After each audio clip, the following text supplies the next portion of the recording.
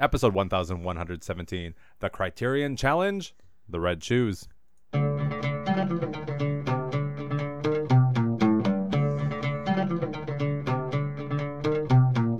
Welcome to the Sci-Fi Christian, bringing you theology at warp speed. I'm Matt Anderson. I'm Bendy Bono, and we're back. We're back. Now, listeners, this is an ongoing series over on the extra feed, but we have a lot going on today on all the different feeds, so main feed gets this one tonight. So the Criterion Challenge, just in case you don't know what that is, a few weeks back, months back, Ben listed out his 110 favorite films from the entire Criterion collection, which he has watched every film up until whatever month they recently did new releases. Right. Which is every month, I guess. Yeah.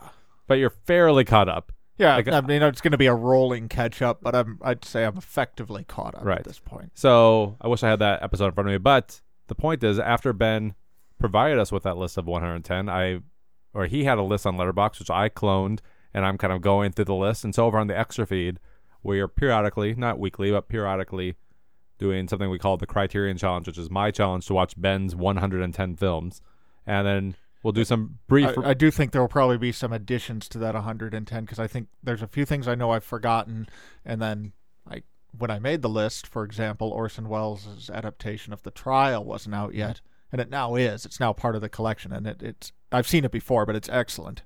Yeah, so some of the reviews are brief. Some are longer conversations. For example, when we talked about Persona, we had to tie in Mulholland Drive, but wait a second, did we do that here, or was that on the extra feed? I think that was the extra feed. Yeah, I think that was it. We talked about Three Women, Robert Altman's film. So that one got to be a little longer. But then when we talked about Les Samurai, it was pretty quick. Yeah, that one's a little shorter. So this one, a few weeks back, we talked about La Dolce Vita, and I had some thoughts. Ben had some disagreeing thoughts. But I hadn't watched it recently enough to really articulate.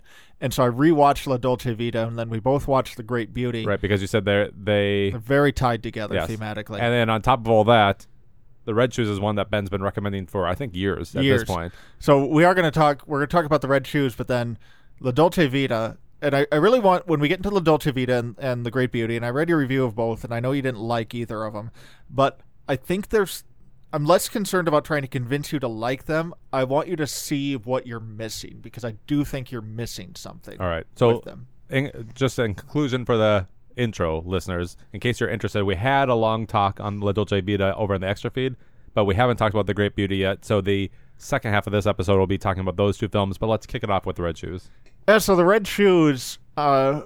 Why... So this was like early on in my Criterion viewing, because I think it's spine 40 or 41. It's fairly early in there. And it was one that I remember when I put it in, this was like one of those seminal moments where I realized this is going to be a great experience, because I wasn't looking forward to it because it looked dumb. It's like a ballet movie. And I watch it and it blows me away.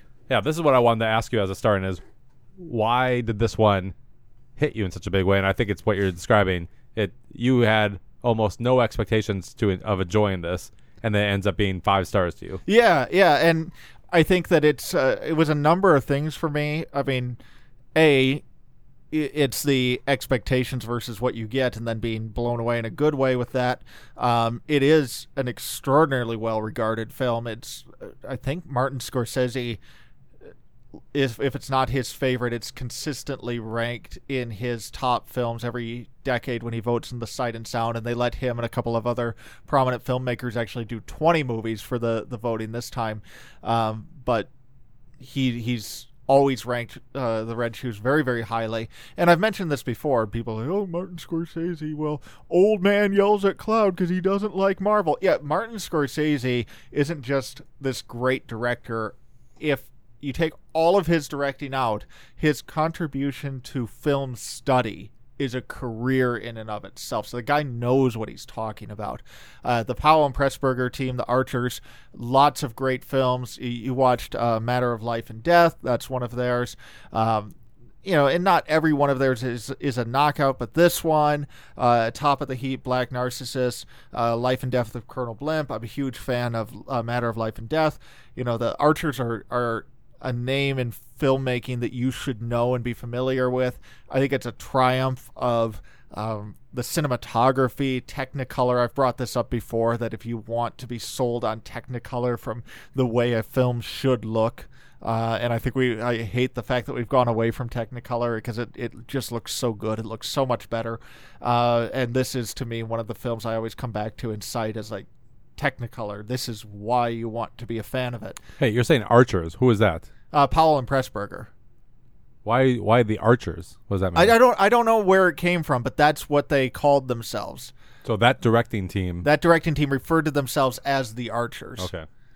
So yeah, if you watch their movies, there's usually a little title card that has like a bow and arrow hitting a target. Okay. And so the Archers, and I'm sure there's a background to it. I don't know what the story is, but if you'll hear Powell and Pressburger and the Archers used interchangeably. Well, good news, Ben. Even though I don't a lot appreciate the movies we're going to talk about at the end of this episode, I loved The Red Shoes. I know you did. 4.5 stars. I mean, close to a 5, but 4.5 to start off with. And I actually have a present for you. I didn't bring it in because I forgot it in the car, but I just upgraded to the 4K of The Red Shoes. I'm not upgrading every Criterion to 4K as they come out, but some of them, like where this one is just so visually appealing, I did upgrade it because I love it. So I have my old Blu-ray Criterion copy for you. Thank you. I appreciate that. So if you remember, you can come out. Otherwise, it will sit in my car for a week. I'll walk you out. I will get it in there eventually.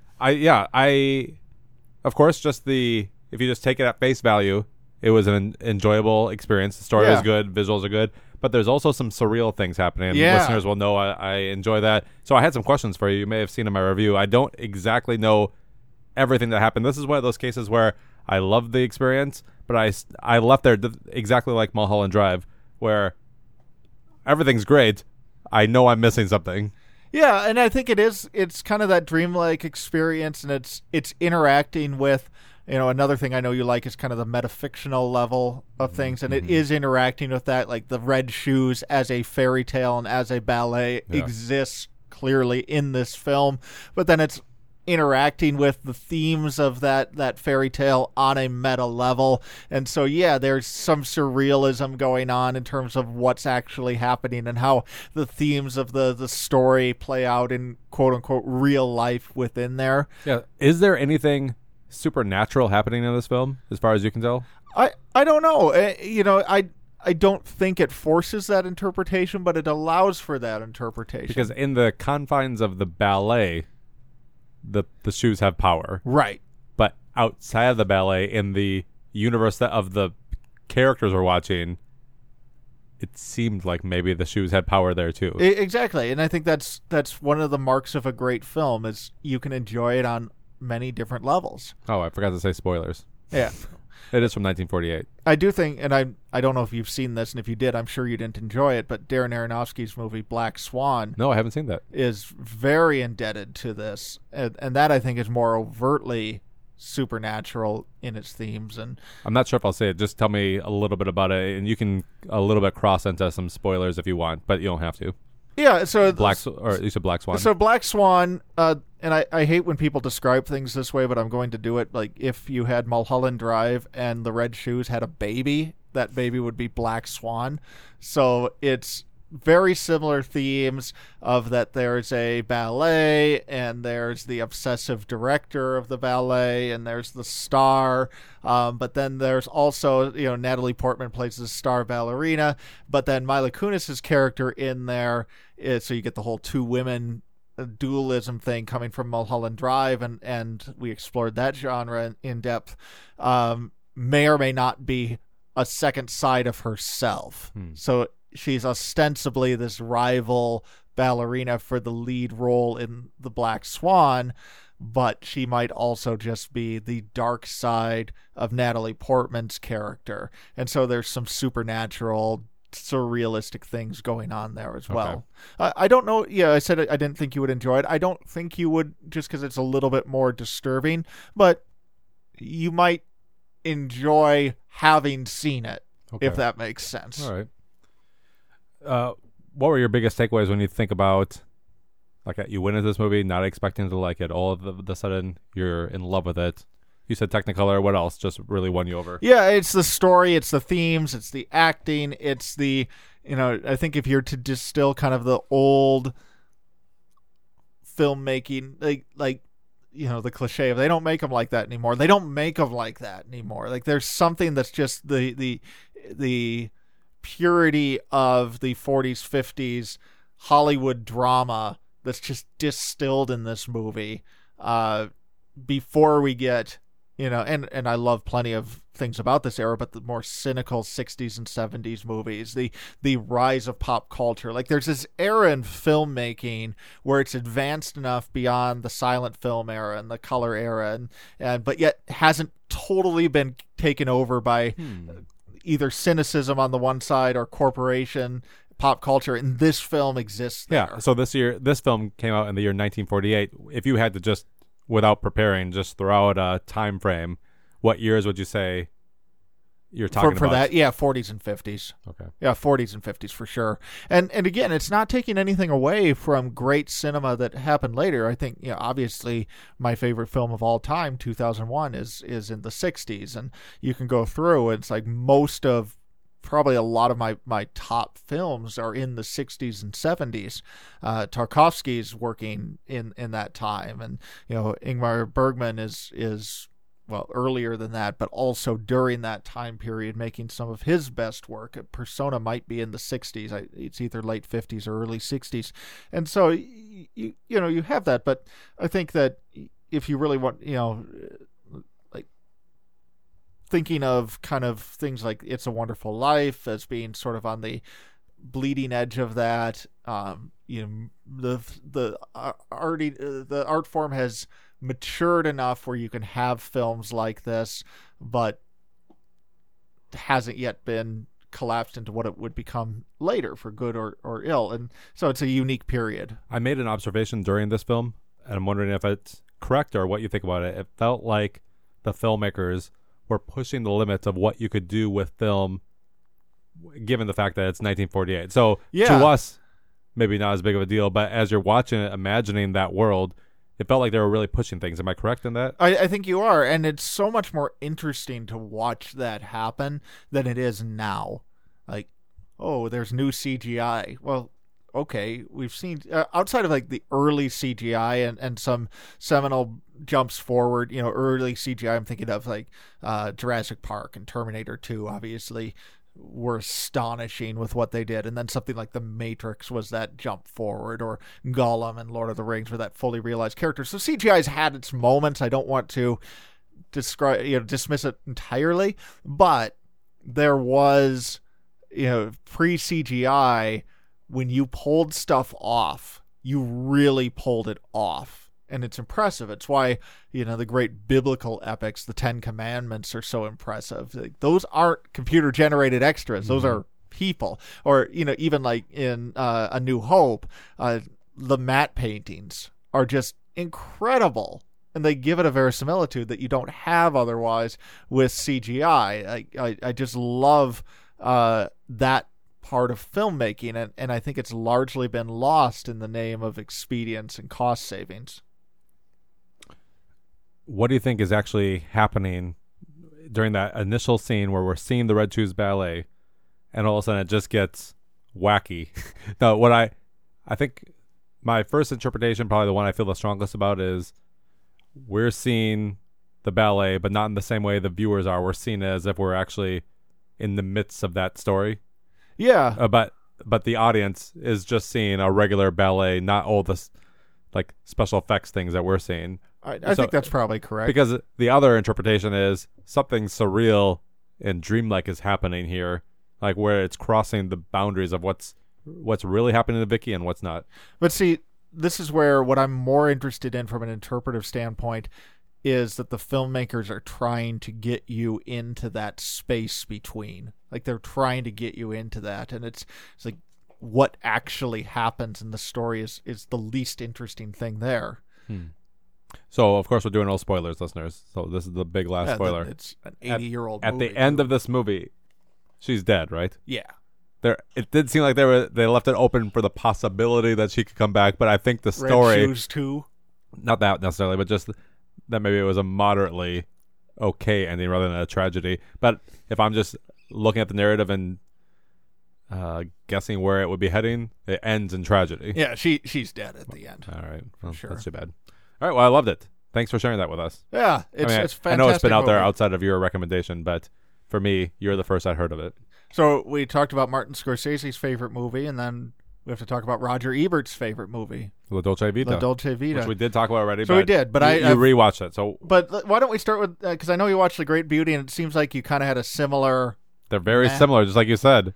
Very thematically similar. I like this one. I like Great Beauty a little more. But let me give you some of my complaints about La Dolce Vita. I'm guessing you still like it. I adore it. I adore both these movies. So I said in the other episode, it's just meandering. This guy's just going from one thing to the next. The story isn't...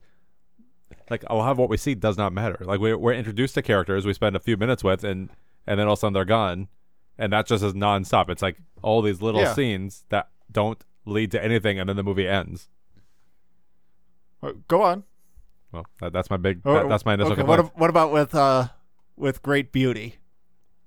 Oh, same thing? Actually, all I said about this was...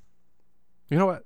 I can see I was planning to write more here, and I never did go back and add anything else. But I like that it had the feel of a Baz Luhrmann movie. Did you agree with that? I haven't watched any Baz What? Luhrmann. You've never seen Moulin Rouge? No. Let me think of another one. You've never seen Romeo and Juliet? No. Okay, you're positive you've never seen anything. Nothing. Great Gatsby? No. Wow, I'm surprised. Are you purposely avoiding that director? No. Okay, I'd recommend Moulin Rouge. Anyways. All right. Okay, well, that's all I've got then. I don't have a lot to say about Great Beauty. Same, I guess, a little more interesting. Yeah. But same type of thing. But it felt like that. But it did feel like the characters, actually, there was like follow through on some character stories. Whereas in La Dolce Vita, we're meeting all sorts of people that are there for a second and then gone. And here's some more people that are there for a second and then they're gone. What am I supposed to care about? Yeah. So, and I'll give you my reactions a little bit, and then I want to talk about the films together and then separately. La Dolce Vita is the better movie. It is just a masterpiece of structure, and the number of levels that you can enjoy and appreciate La Dolce Vita on is pretty exquisite, and I'll talk about some of those in a minute.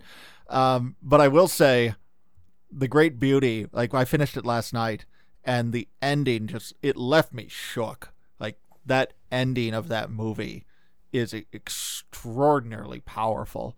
And Paolo Sorrentino in both The Great Beauty, and I've seen a couple of his other movies, and then the Young Pope and New Pope miniseries on HBO. Like, he has the ability to reach and find a single image that just drills into you and sticks with you. And the ending of The Great Beauty and this isn't a spoiler because it's just there's nothing plot related here, but that image of this old ancient nun crawling her way up these stairs, and the painting of Christ at the top, and then the voiceover, which I'm going to read in just a little bit when we talk about that one more in depth, is just, it's so haunting. And there's so much power in that filmmaking, and not a lot of filmmakers can pull that off.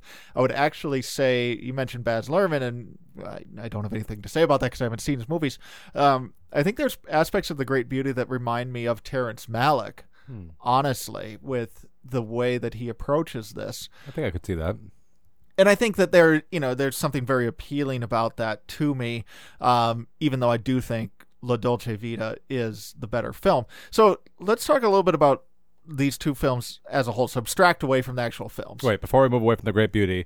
Well, we're going to come back to it. I wrote myself a placeholder note that I was going to write more about that I never did. And so I wrote this note while the movie's wrapping up. It's not over, but it's wrapping up. It's before he talks to the nun. Yeah. And I just wrote down that he's looking... He's looking for something. He's looking for something. And I wrote that before the movie actually ended, because by the end of the movie, I think we kind of find out what he's looking for. Maybe he finds it. Maybe. Do you want to talk a little bit about it? What is he looking for, and does he find it? So I'm glad you brought that up, because I did read your review, and I didn't know that was just a passing note. So I thought that was the review with 3 stars. But it was an astonishingly great observation on your part. Thank you. For both these movies, because that's really what they are at the heart of it. So I think, though, to understand these films, you have to first understand Rome, not as a historical concept or a geographical concept or as a political concept, but as a mythological concept for what Rome means to Western civilization. So Rome, the eternal city, right, is this fascinating crossroads historically, religiously, politically, of deep corruption, and also the lifeblood of Western Christianity, and those are existing simultaneously at the same time. I mean, I'm Catholic, so obviously the Vatican's a big deal there, but I'm also a eyes open Catholic who agrees with Father Morth, the Vatican's chief exorcist, who died a few years ago, when he said that Satan lives in the Vatican. Like, those exist simultaneously. There's remarkable corruption, and that's been the case for 2,000 years. Rome as the seat of Christianity, no, it was the opposite of that. It was the foot that was starting to stamp out the early church. And I've shared the likely apocryphal but nevertheless powerful story of Peter leaving Rome at the persecution, and he sees a vision of Jesus heading the other way, and he asks him, "Where are you going?" And Jesus tells him, "I'm going to Rome to be crucified again." And Peter turns around and follows him to his martyrdom. Now, again, is that historically what happened? Probably not. But why does the church tell that story? Because it says something powerful about the church's relationship to this city. And it's like this tension in the city of Rome has existed for 2,000 years. St. Peter's Basilica, I read a great book, I think it's called Basilica or The Basilica, about the construction of it, and Michelangelo's artwork and the Sistine Chapel and all of this. And this is some of the most transcendent, beautiful artwork that's ever existed. Like, it lifts the soul to God. And it is commissioned by some of the most corrupt, evil men who have ever run the Vatican.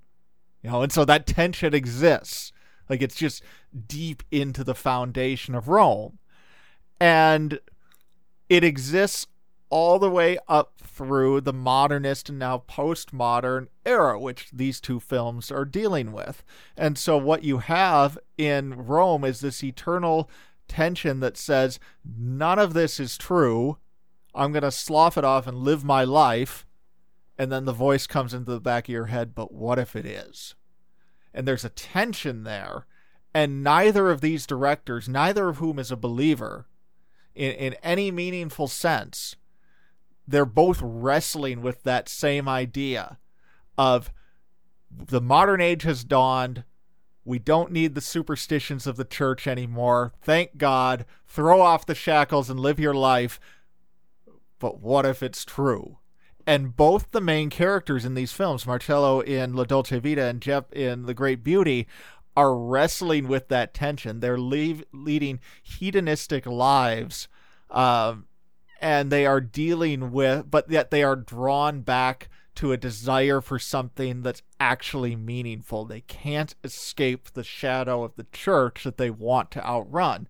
So in the case of the Dolce Vita, you mentioned like this whole episodic structure, and that's actually intentional. One of the things that's fascinating about La Dolce Vita is that you can enjoy the film just watching it, or in your case, not enjoy it, because clearly this approach did not work for you, which is totally fair. Like, again, I'm not trying to convince you to like it. I want you to see what there is to appreciate there.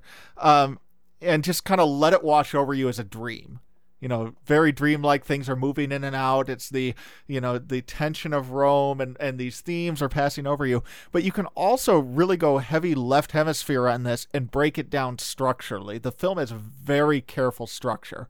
There is an introduction, there is a conclusion, there's an interlude, and then there are 7 episodes throughout, all of which make up, some of these encounters you're talking about where a character shows up and they do the thing and then they disappear. And I mentioned Dante when we were talking about this on the extra feed because they're very Dante-esque in the sense that what we're seeing is Marcello engages in something that brings him down the hedonistic road.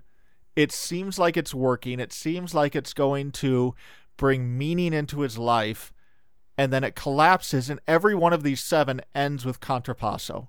Remember, the contrapasso concept from Dante, from the Inferno, is that the punishment for the sin is crafted after the nature of the sin. So Fellini is working with the concept of contrapasso throughout these 7 episodes. For example, the great scene in the second episode where the movie star from America shows up, and we have the iconic scene in the Trevi Fountain with them. That's just, and boy, you want to talk about things to just appreciate in this film, like the cinematography and like that image of them in the fountain is one of the great cinematic moments in film history. But why?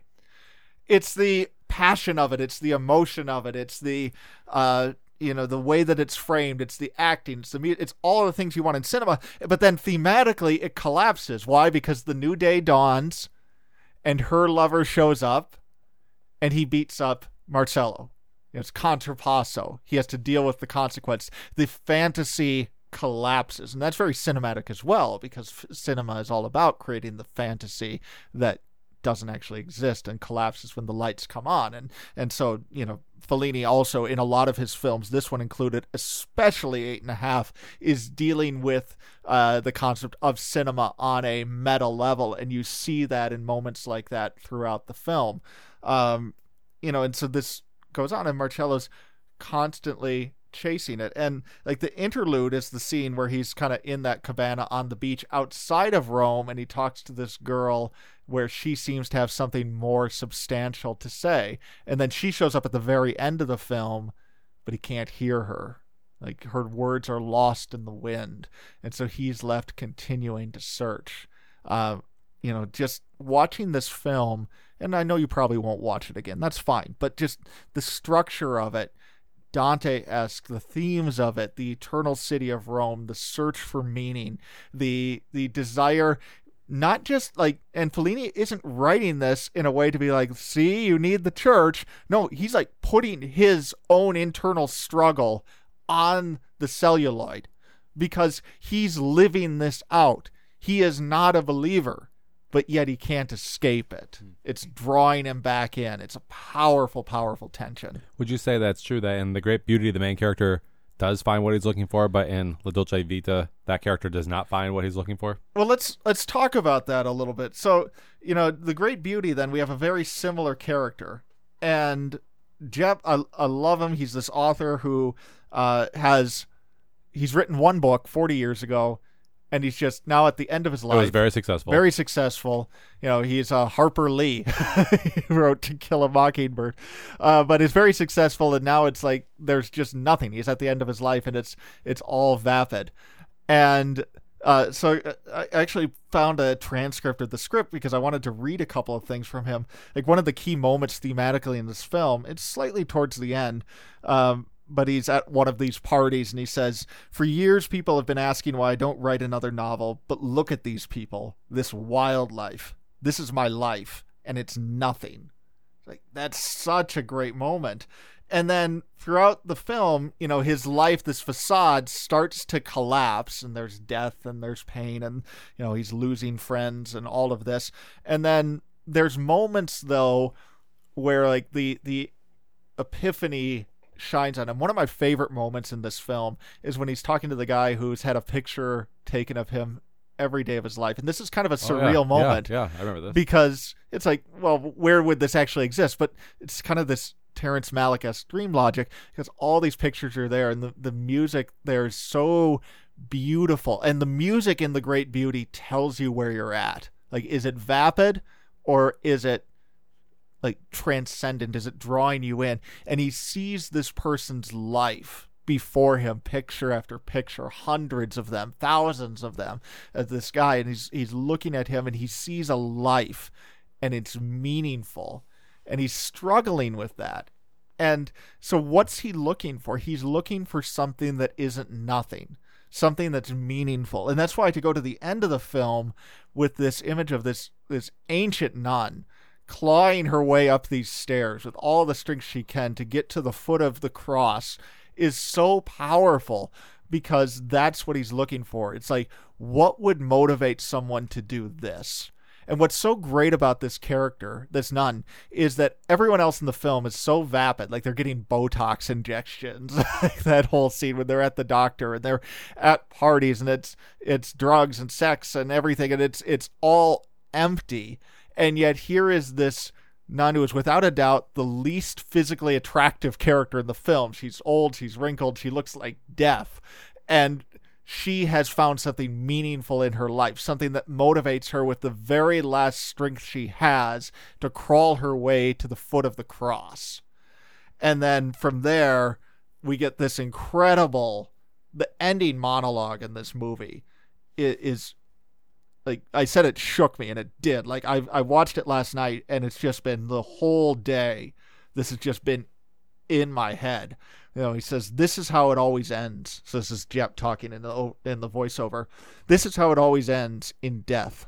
But first there was life, hidden beneath the blah, blah, blah.